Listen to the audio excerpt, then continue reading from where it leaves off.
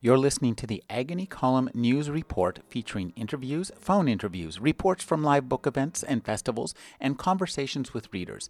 You can find additional news, interviews, book reviews, and more 5 days a week at the Agony Column website at trashotron.com/agony.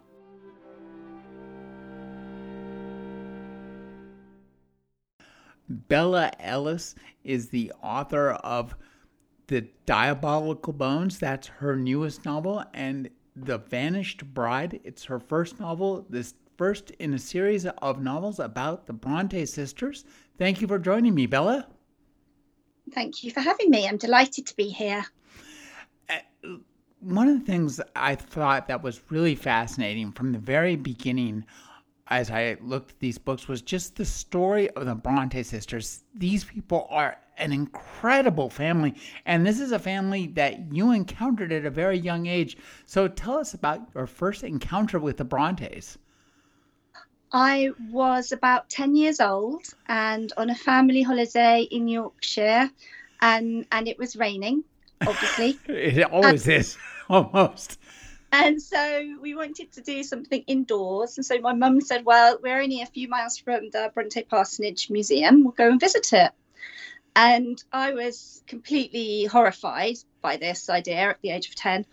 Couldn't think of anything worse than going to look at a house of some dead authors.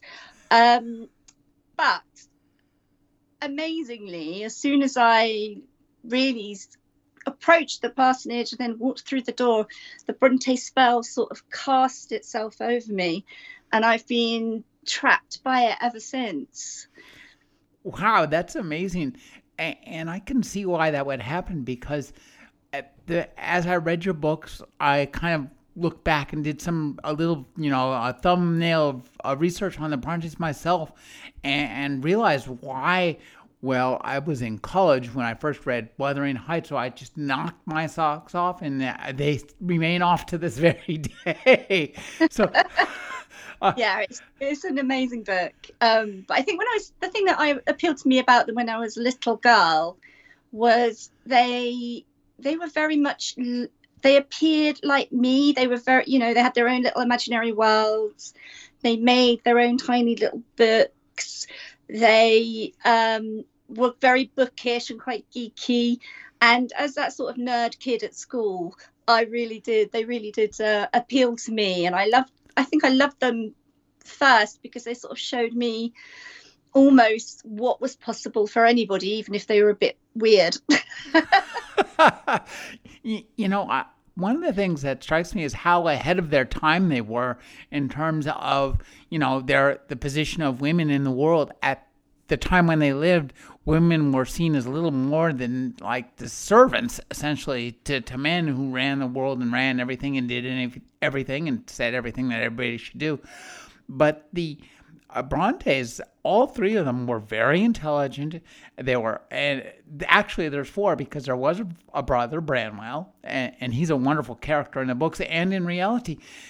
You alluded to their storytelling. This began very early for them.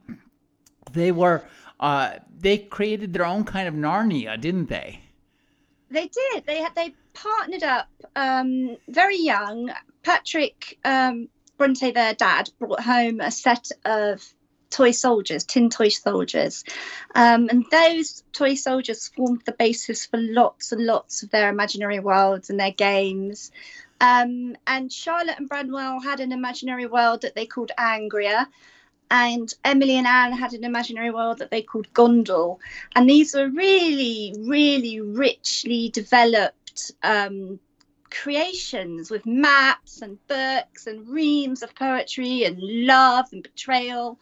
It was all going on there. And I think Emily actually really lived in her imagination and in Gondal more than she did in reality, because it was there that she felt she could truly be herself and be who she wanted to be. I think as I encountered these people as characters, it was really had an interesting reaction, because I've been immersed in their stories, and then to be immersed in their stories again in the story of them, it was really, really fun.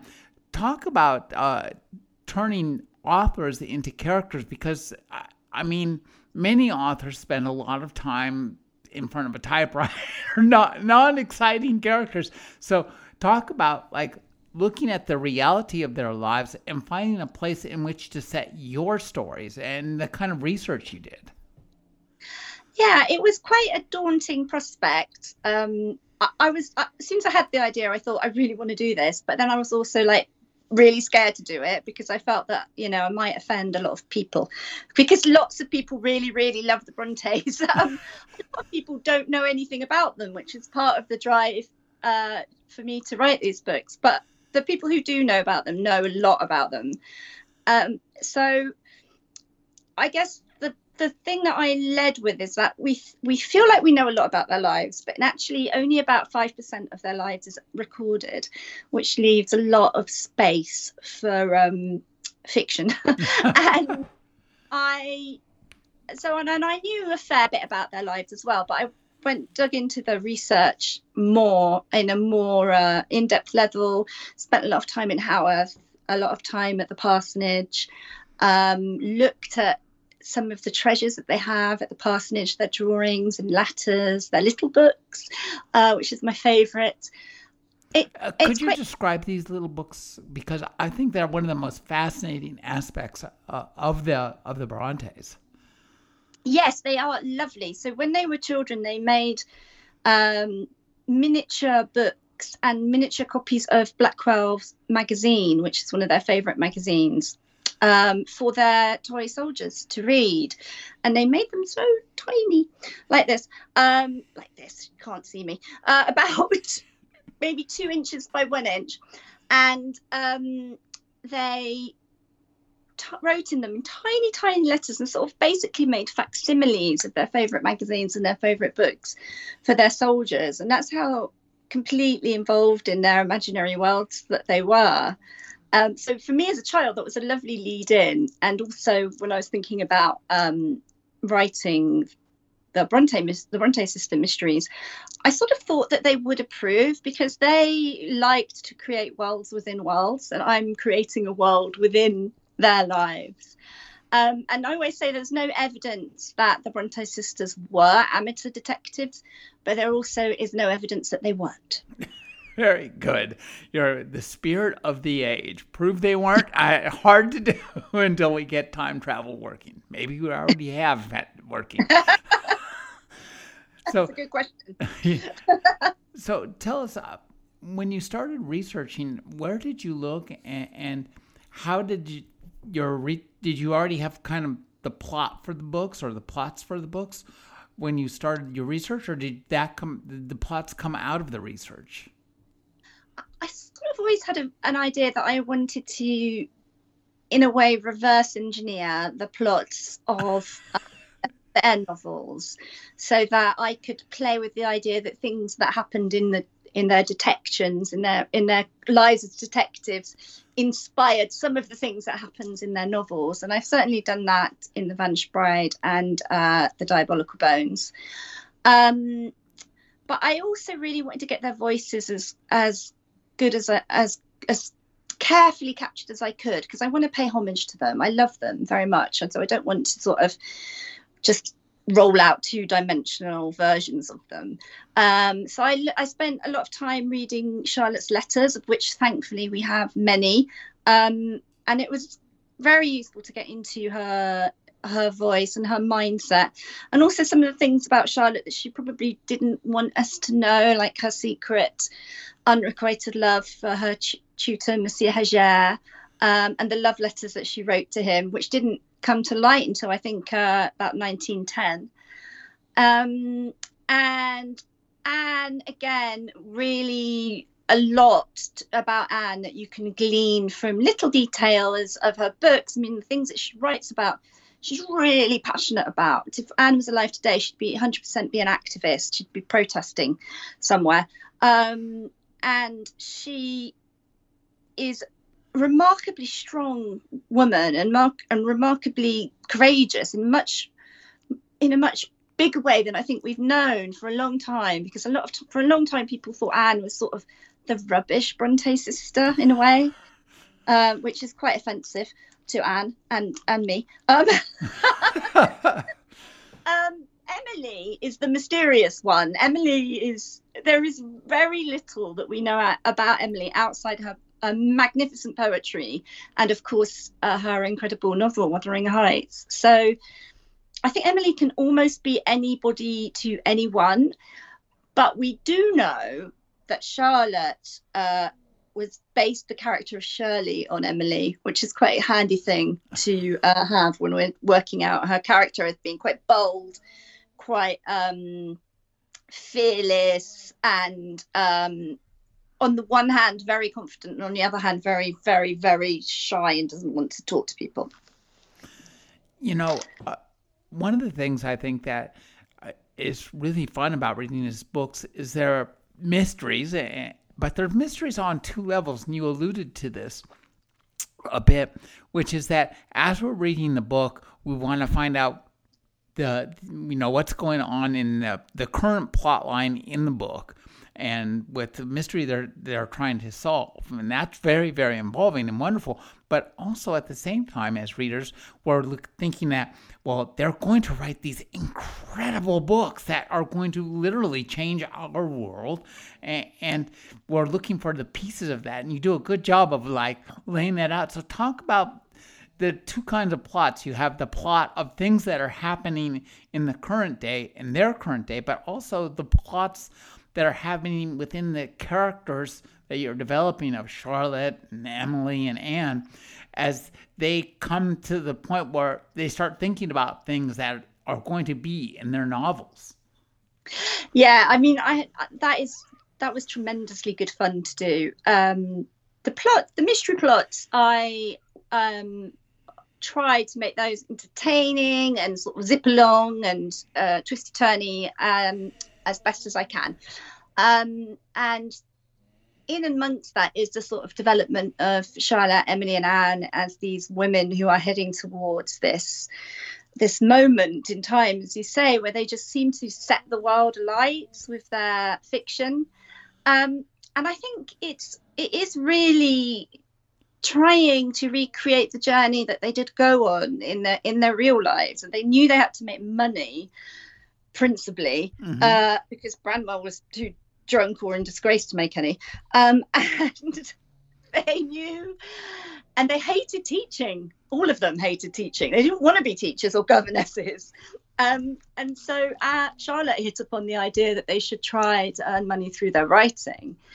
In the Diabolical Bones, you see that they've just sent off they've just actually been offered to have their collection of poetry published, which is their sort of first step. And we don't quite know at the end of the Diabolical Bones how that's going to happen. In book 3, we find out what happens there. But for each of them, it's a journey towards this feeling of being able to embrace who they were, which is incredibly creative, incredibly intelligent, and incredibly brave women who were prepared to just put their work out there, and not only to do it in a sort of half-hearted way, not to write a sort of trite romance that there were a lot of round about the middle of the 19th century, but to just write out of their skins, write the books of their lives, and literally, in Emily's case, really changed literature with what they were doing. So it is fascinating to me how these 3 lower middle class young women who lived in this very remote part of the country at the time somehow created these sparks between them that sort of turned the parsonage into a dynamo, and it sort of powered the whole of literature for a good, well, ever since, in a way. It's sending out these pulses of energy and creative energy into the world, and 150 years later, and it's quite remarkable. I think one of the really interesting characters is Branwell, because I didn't know anything about him. And as we meet him, I mean, one of the things you point out is this whole family was really quite intelligent. They were brilliant. They were creative. They were forceful. And for the sisters, the limitations that were imposed upon them by the society at the time were actually like a fence they could climb and achieve really great things with. Branwell had none of those limitations. It seems like he was equally intelligent, but the fact that he was essentially, as a man, completely empowered to do anything he wanted left him at sea. And I think you do a good job at describing the experience of somebody who's smart, who's sensitive, has so much unchecked opportunity that he doesn't really know what to do with himself except to jump into the sea and almost drown.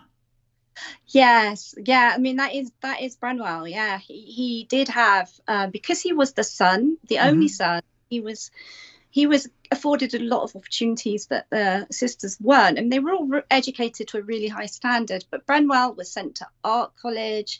Patrick helped him to become a Freemason in the hopes that it would get him, on the path to a decent career. He worked in the railways and got fired because some money went missing. And he just seemed that wherever he went, he got himself into a worse situation. And he got fired from one job because he had an affair with somebody's maid.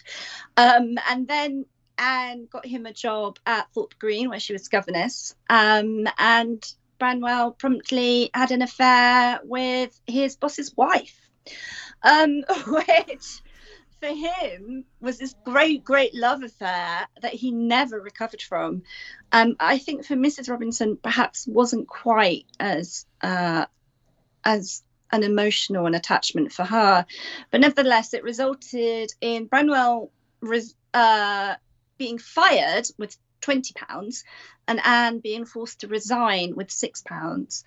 And I think after that, really, he was on a sort of downhill trajectory that he just couldn't recover from. It is a shame. His family tried so hard to kind of pull him back from the brink of alcoholism and opiate abuse and just serious depression.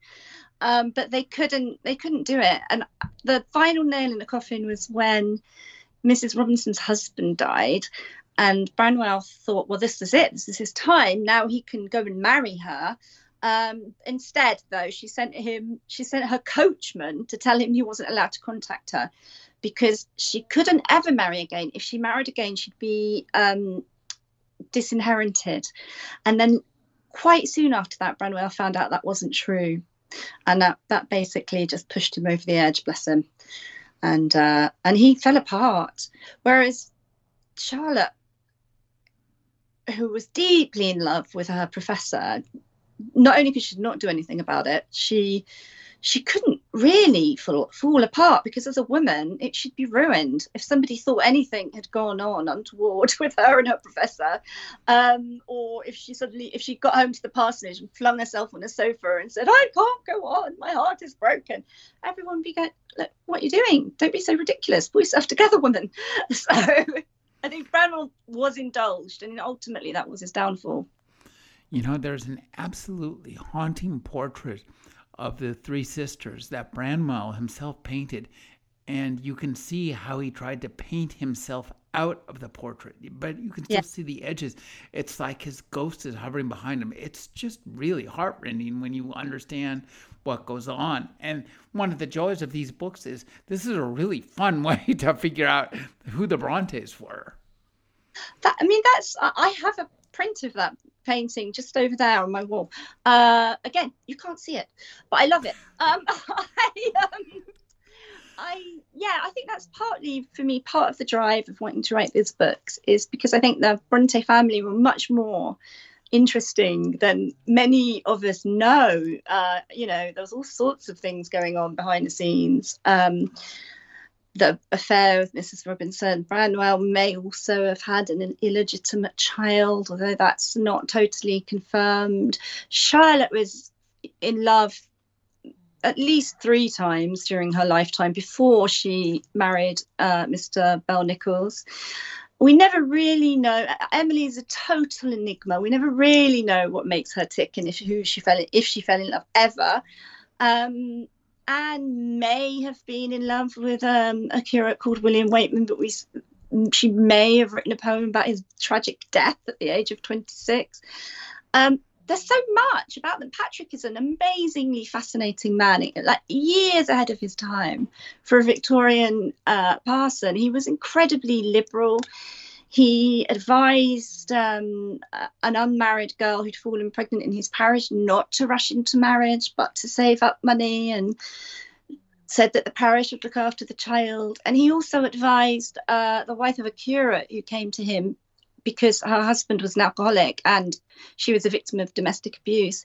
He told her to leave her husband, which is, when you think about it, in the middle of the 19th century, quite an amazing thing. It's way ahead of its time. And it's probably that story that inspired Anne to write The Tenant of Wildfell Hall. So they are just incredible people. They exist in this moment in time where they're all paths converge to just create a wonderfully interesting family and 3 wonderfully interesting women and 2 wonderfully interesting gentlemen as well, even if one of them is a little bit flawed, bless him. I still love him. That's one thing I think you do well, is to make these characters really sympathetic and interesting, and also distinct, because as we read about the 3 sisters, you do a really good job of setting each one up to be very distinct and different. And so talk about, like, Charlotte really seems to be kind of the in-charge one in the book. She's the go-getter. And these women, they decide to become detectors, as they call them. There's no such thing as detective yet, although there's a suggestion of such a thing in London, but that's way far away for them. And their constable is just a guy who takes money to... Yeah, that's right. So the book begins with a really interesting and pretty terrifying scene. So talk about, starting the book and the idea of, getting these sisters involved in this. It seemed to me, so the book opens with the disappearance of a young wife and mother. She's disappeared from her home, Chester Grange, and she has vanished. And all that's left behind is a room that's covered in blood. Nobody knows what's happened to her, and nobody seems to be trying that hard to find out.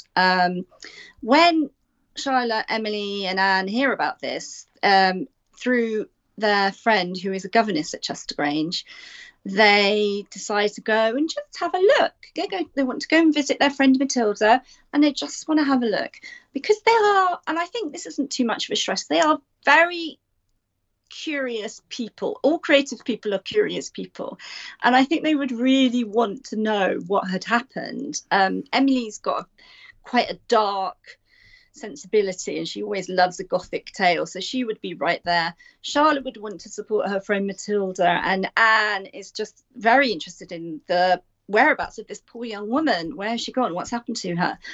So off they trot across the moor to find out. And I think what I liked writing about The Vanished Bride really is that both me and the sisters are sort of discovering how to be detectives. I've never, prior to this novel, I'd never written detective fiction or a mystery novel before. So we go about it together in the same way. And of course, there are interesting parameters in that there's only so much they can do in 1845, in terms of the clues that they can find, the forensics, how they can interpret a piece of bone or a tooth that they find. So I had a great time actually trying to push the limits of what was possible in 1845, and also to have them make those leaps and those discoveries themselves, to decide to go and see a doctor to show them this bone that they found and the tooth that they found, and to try and track down a postmark on a letter which doesn't seem to fit in with the story that they've been told. So they're basically, in The Vanished Bride, they're evolving into detectives and becoming quite practiced at it. By the time we get to Diabolical Bones, they're pretty good. And in the third novel, The Red Monarch, they're kind of expert, but they're learning all the time. And I think that's really important, that the more they detect, the more they learn, and the more it feeds into them eventually writing these novels. It's really fun to read, as we read this, to read the different call-outs to specific parts of the novels. Jane Eyre gets a lot of attention. There's a great scene where I think it's Emily who sees what she calls a Gygash, which is Gygash, yeah. The traditional black dog that's a harbinger of death, or maybe a bringer of death. It appears as dogs, as horses, and this is, of course, ends up in Jane Eyre as well. So talk about lacing the books with two sets of clues. There's the clues to the crimes that are being committed and clues to the art that will be created as a result of the experiences they're undergoing. You must have had a lot of fun doing that. Yes, that's so much fun to do, and it's one of those things that I always think that you don't have to know about Bronte novels or have read a Bronte novel to pick up these books. Oh no. You'd want to after you'd read them, but you don't have to. But if you have read a Bronte novel and you do love the works and the lives of the Brontes, there are lots of little Easter eggs that are strewn out throughout all the novels. Sometimes there are little lines that are from letters that the sisters actually wrote or from their novels. Sometimes it's character names. Sometimes it's imagery like the Guy Trash, or I don't want to spoiler it, so I have to be careful what I use. But they're all little tiny echoes and elements that have been fed in from their lives and works that are there to see them if you want to see them. Including the name of the author of these books. Because the Brontes were not going to be publishing under as women, particularly Emily, and she published Wuthering Heights as by Ellison Bell. Now, sounds pretty familiar. Yes, it's not a secret that Bella Ellis is not my real name. My real name is Rowan Coleman. But I knew that when I wanted to write these novels, I knew it was important for me to write them under a different name, because they are very different to anything that I've written before. But also because I really did want to emulate the sisters in the way that they chose to write under pseudonyms for the first part of their career. And nobody really knows why they call themselves the Bells. In The Vanished Bride, they make up a firm of solicitors called Bell Brothers and Co., which is just I made up off the top of my head. But Emily was Ellis Bell, and I am Bella Ellis because maybe Emily is my favorite. Okay. I was just thinking of Bell's. I'm pretty sure that it was George Bell who was the inspiration, Conan Doyle's inspiration for Sherlock Holmes. Oh, that's interesting. I don't think I knew that. I'm going to have to go and look that up. Oh, that's interesting. There are some people who say that it was because there were new church bells put in the tower of the church that year that they published the books. And there's also, I forget his name, but there is somebody, a Mr. Bell, that some people wonder that they might have been referring to as well. Where the Currer, Ellis and Acton come from, I don't know. It's really interesting. Obviously, they all, Charlotte is Currer, Emily's Ellis, Anne is Acton. So they keep their initials. The characters of the sisters are so different. I really liked Anne because we first, in the early scenes, we see Charlotte. She's very much in charge, and she's kind of, the manager of things. She's asking the big questions. Emily is also like that, but she's like a little more restrained. She's more the Columbo type who doesn't ask many questions, but just looks around and sees a bunch of stuff. But Anne is very, very different. She's, I think, like the empath, or almost the psychic member of the set. And I think you do a good job of of creating like a truly gothic atmosphere where there might be something kind of spooky going on, but we don't really it doesn't, the ghosts don't come out and claw us, but there are ghosts in these books just in terms of the gothic aspect. Oh yes, that they lived with the legends and ghosts that every day. Their housekeeper Tabby, who has become quite an important character in the books, was basically their mother. She brought them up more or less, and would often tell them the local stories, the ghost stories, the legends, the stories of the fairies, and they lived in a world where both things were true simultaneously. That you lived in this world of science and reason and Christianity, but at the same time you lived in a world where you might see a Gytrash on the moors, or if encounter a fairy, or you did worry about if you'd done something to annoy the elves. So it was very much a sort of Boot and Brace's approach to their day-to-day lives. And also they loved gothic fiction. I mean, all of their novels are absolutely full of the gothic and the sort of mysterious and the slightly paranormal, and in Emily's case just the downright paranormal, and it felt important to me to put that into their lives as well, because it was definitely part of the backdrop.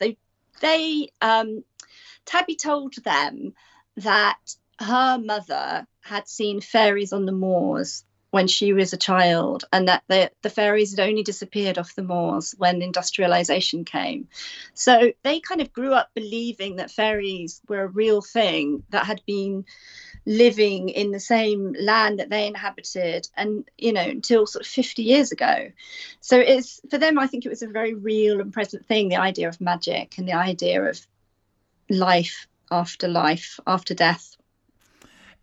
And the landscape of Yorkshire is an important character too, because to be honest, it hasn't changed a whole lot since then. Even now, it's pretty. Those moors are big, they're windswept, they're empty, they're cold, they're frigid, and there's a feeling when you're motoring through them, when you're driving through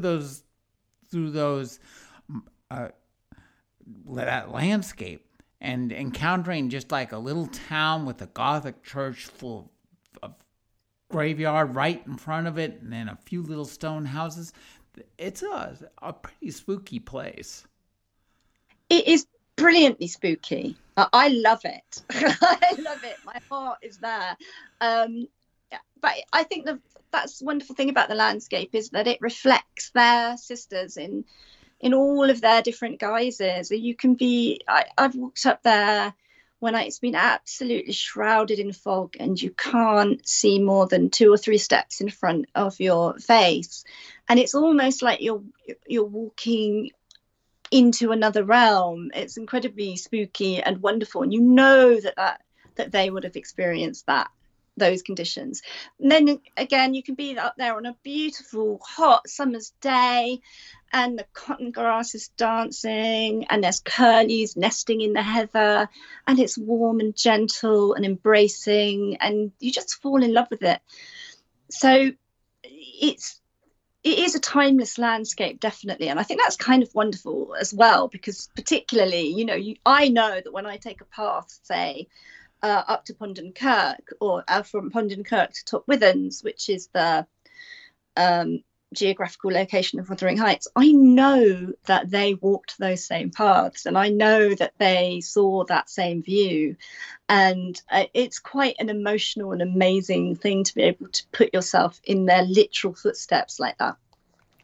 I think that's one of the appeals of historical fiction, and you do this really well, combining historical fiction and the mysteries with the real characters, is it creates in the reader a real sense of space and resonance because as we read the narrative, we're immersed in their perspective, seeing it from there, but we're also cognizant of our own perspective, and that kind of echo back and forth. You play with that really well. Talk about using that kind of echoes between the past and the present to create, a sense of a really big world, because the world seems big and big enough to accommodate their giant size emotions, particularly Emily, who seemed like she was, in a sense, the way Stephen King described the character of Firestarter, where the girl had a little bit of power, but that was like a crack in reality through which the entire universe full of emotions could flow into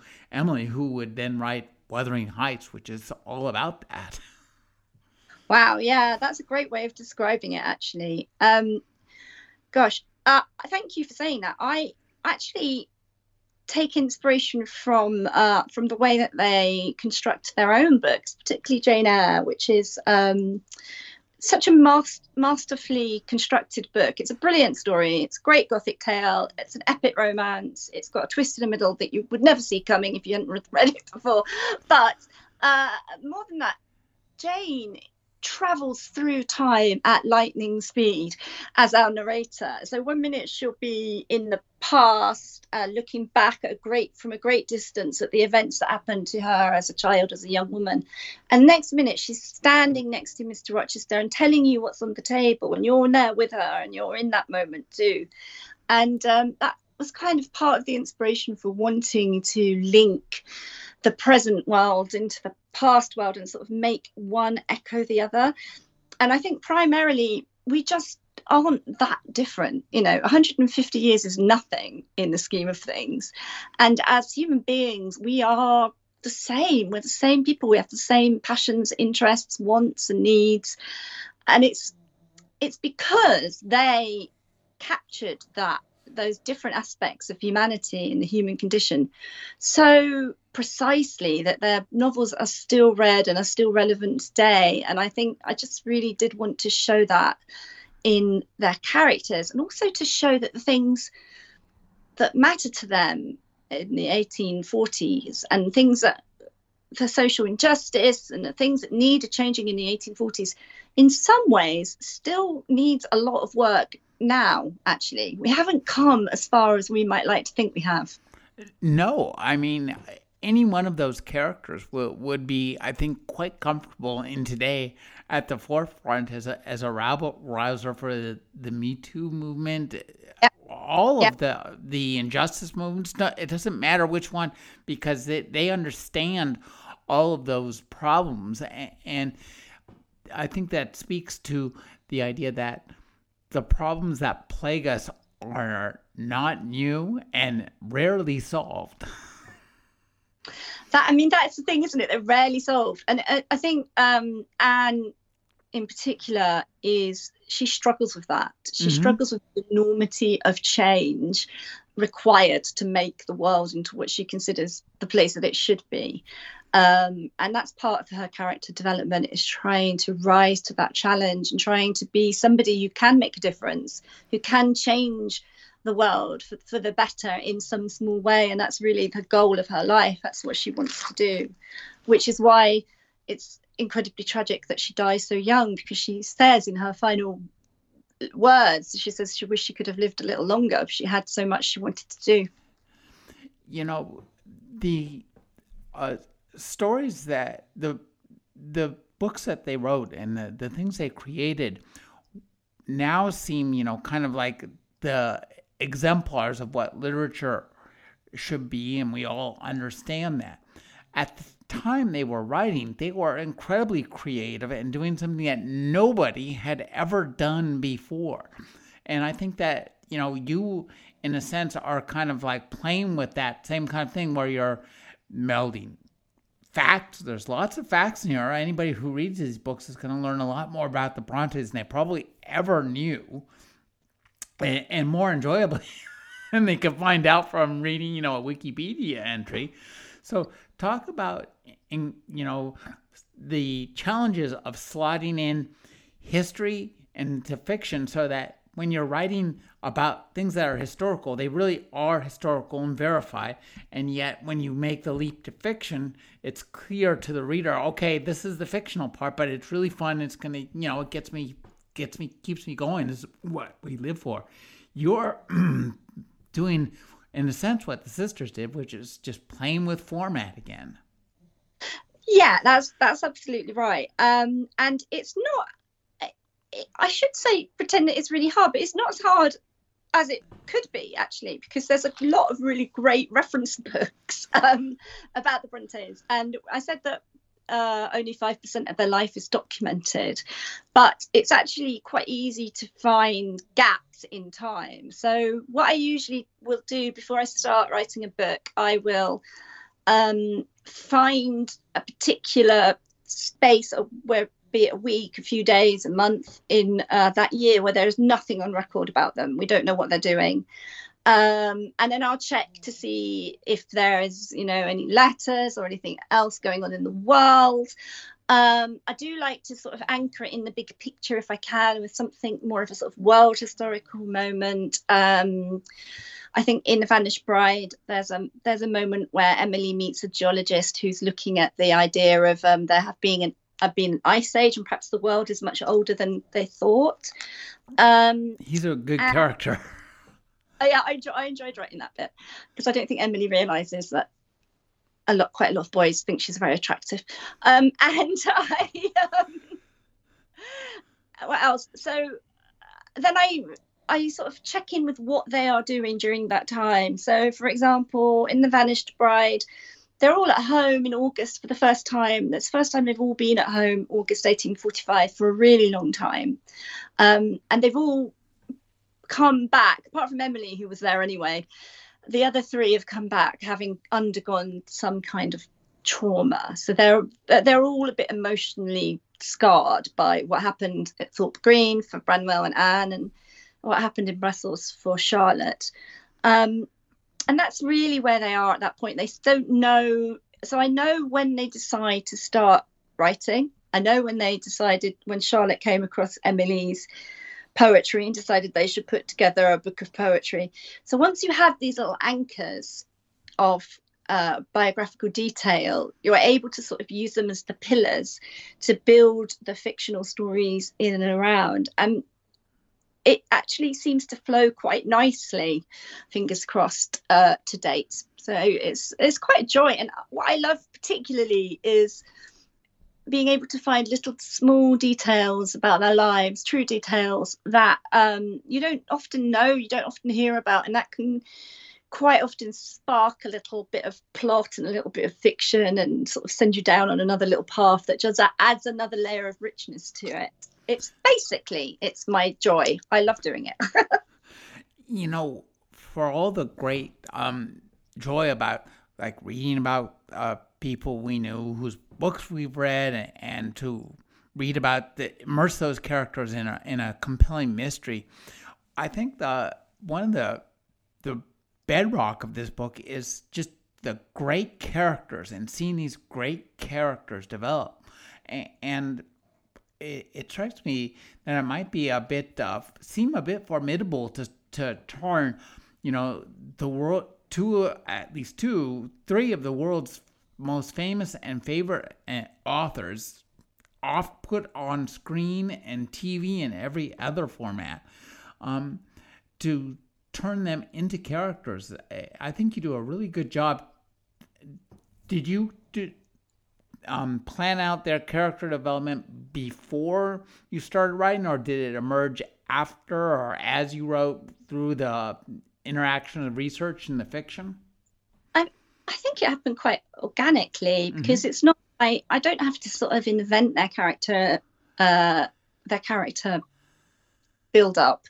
That's how they develop. That's who they were and how they lived. And I think if you pay close attention to the research and to the source material and the letters and to their fiction and everything that they left behind, you can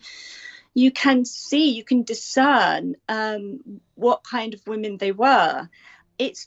Out of the three of them, the hardest is Emily, just because she didn't there aren't any letters left behind by her, hardly any. There are her diary papers that she wrote with Anne, but she comes across as a sort of sulky teenager in those. That seems appropriate for the person who was Wuthering Heights. I never knew that, but yeah, there you go. And there's her wonderful, wonderful poetry and Wuthering Heights. So I think with Emily, she's probably got more fictional elements in her than the other two. But I also think Emily is the most beloved. I think people love her because she can be anybody's hero. She can be, if you need a hero who is a bit quirky, say perhaps a little bit, on the spectrum, a bit neurodiverse, then Emily's your girl. Or if you need somebody who's wild and in tune with nature and a little bit of a mystic, then Emily's also your girl. And if you need somebody who's really socially awkward and but also not afraid to go and break into that manor house of a dangerous gentleman in the middle of the night under a full moon, Emily is your girl. So she can be anybody to anyone, really. And I that's perhaps why I do love writing her, because I can have a lot of fun with her. Now, you have 2 books out. You referred to a third one. How far do you think you can take this? Will this keep going on? I mean, these are really fun. There's one thing I have to say is that for all the kind of I guess, edifying aspects of them in terms of learning about these great authors, they're really just a blast to read. They're stonking good literature, good fun. So talk about making all this stuff kind of fun. Yeah, well, I really wanted it to be fun. There is quite a lot of Bronte fiction, fiction about their lives. And it's really great fiction, but it's also inevitably really sad and really tragic. And for me, I wanted to almost give them more life than they had. And to just give them some adventures and some more experiences than they might have had. We don't know, because like I say, we only know about 5% of their lives. They could have easily have been detectives. But for me, it was about sort of recasting them as these 3-dimensional women. And they're so much more than about how they died. And they all died tragically and very young, but there's so much more to them than that. And they were really funny, and they did have this kind of acerbic sibling rivalry, and they were a bit catty sometimes, but and I just really wanted to put that into the book and put that into the characters so that we could enjoy them as these vibrant living people rather than authors that we lost far, far too young. Now, one thing I have to say is that it's almost impossible to read these books without trying to cast them as a movie, and it seems like this was made to be a series. Have these been optioned? Yes, they have been optioned. They have, and things are going on apace. So hopefully, these things always take a really long time, but I hope eventually it will arrive on a screen at some point in the future, which would be marvelous. I mean, I would love it, but I would love it particularly because it would bring more people to Haworth and to the parsonage, and basically just to keep the legacy of the sisters alive. I think would just be, if I can play a tiny, tiny small part in that, I'd be absolutely thrilled. Now, you say the parsonage is still going. Is it? When I went to Yorkshire, I did not go there. We stayed in Thirsk, and so talk about how the place they lived 150 years ago is faring today. It's struggling. I think like so many places, museums, art galleries in the UK, theatres, it's absolutely suffering under the conditions of the pandemic, because the main way that it raises funds is people visiting it. And of course, people have not been able to visit it for pretty much a year. There were a few weeks in the summer when we were able to go, but it's been shut for a very long time now. And so it is really important for me to sort of do all I can to encourage people to go to the Bronte Society website, and you can donate any money there if you wanted, or you go to the Bronte Society gift shop and you can just go and buy some lovely presents for yourself or your loved ones, and that way that helps keep the parsonage going as well, because it is such a precious resource. It's unique in a way because there's nothing else like it. You walk through the door and you are able to walk into the home of these amazing women and this amazing family, and to see so many of their original artifacts there, so many of these incredibly precious things that they preserved so well. I mean, even the table in the front room where they used to do their writing, it's the table that they used to sit at and write at, and carved into the surface is an E for Emily. And when you can walk into a place and feel that much of resonance of their lives there, almost as if they are still there with you, it's just a truly remarkable. So I'm very keen to try and protect that and to do everything I can to help protect that, so that it's there for the next generation and for my children who went there for the first time in the summer and absolutely loved it. I want them to grow up being able to visit.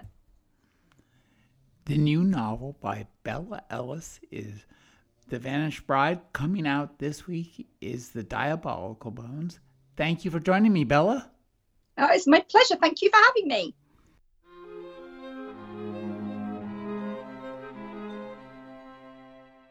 You're listening to the Agony Column News Report, featuring interviews, phone interviews, reports from live book events and festivals, and conversations with readers. You can find additional news, interviews, book reviews, and more 5 days a week at the Agony Column website at trashotron.com/agony.